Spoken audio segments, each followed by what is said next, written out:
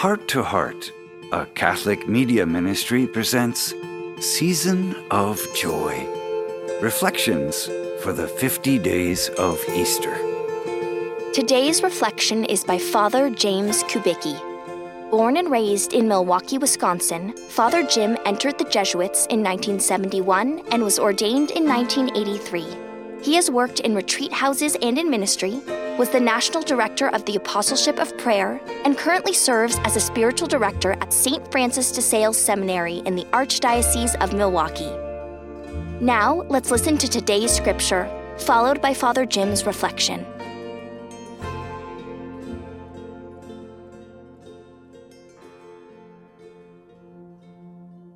The Holy Gospel according to John. There was a Pharisee named Nicodemus, a ruler of the Jews. He came to Jesus at night and said to him, "Rabbi, we know that you are a teacher who has come from God, for no one can do these signs that you are doing unless God is with him."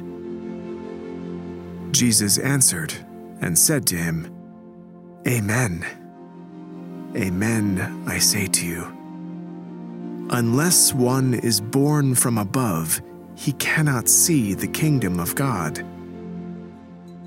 Nicodemus said to him, "How can a man once grown old be born again? Surely he cannot re-enter his mother's womb and be born again, can he?" Jesus answered, "Amen. Amen, I say to you. Unless one is born of water and spirit, he cannot enter the kingdom of God. What is born of flesh is flesh, and what is born of spirit is spirit. Do not be amazed that I told you, you must be born from above. The wind blows where it wills, and you can hear the sound it makes, but you do not know where it comes from or where it goes. So it is with everyone who is born of the Spirit." The Gospel of the Lord.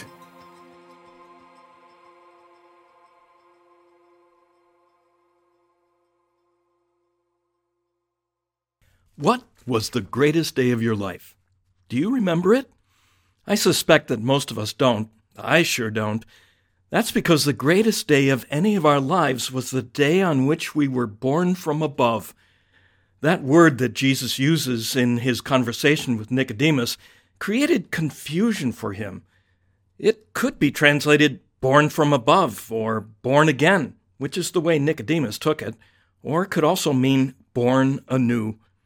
Those are all different ways that Jesus told Nicodemus about the requirement for entering the kingdom of God. What's it mean to be born from above?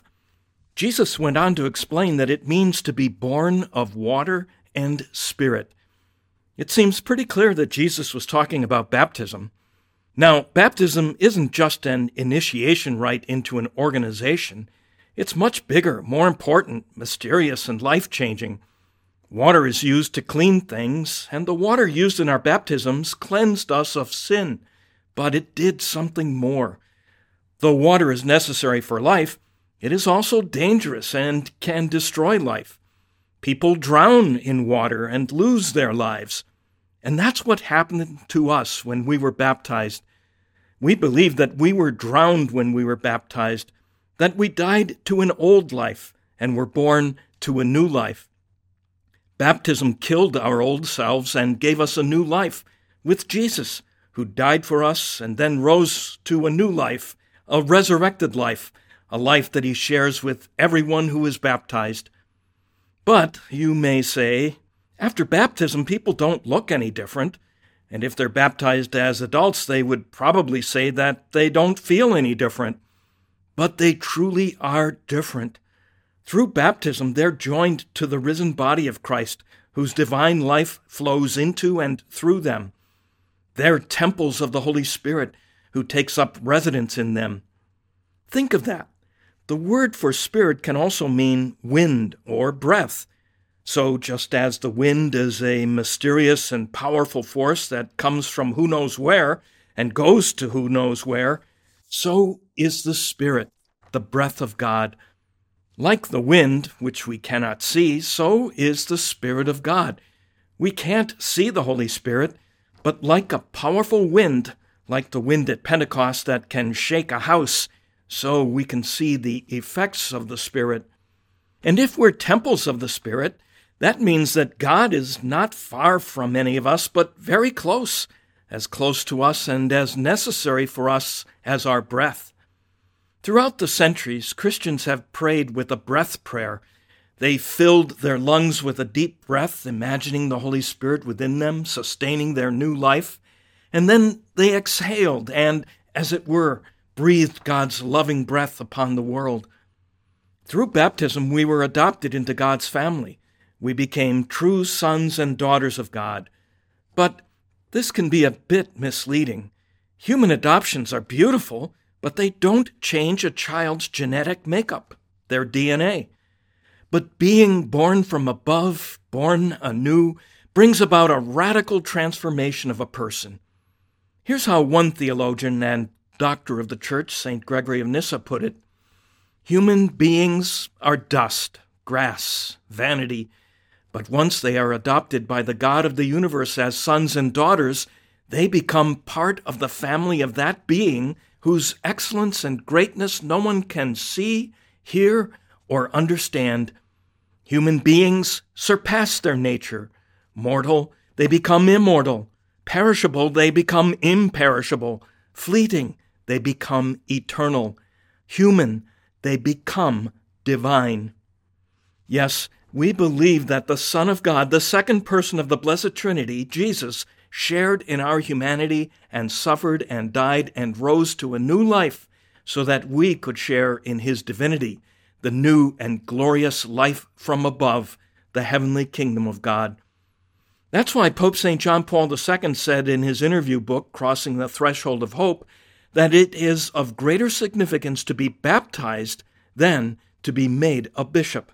And he added, even if that bishop is the Bishop of Rome, the Pope.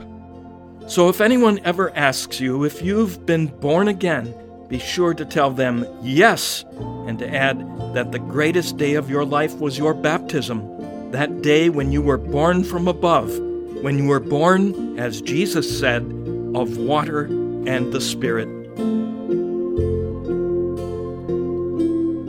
We hope you've enjoyed today's Season of Joy reflection. Tune in tomorrow for the next edition in our Easter series. And if you haven't already joined our email list, visit htoh.us to sign up and receive more inspirational content delivered right to your inbox. May God bless your heart and the hearts of all your loved ones.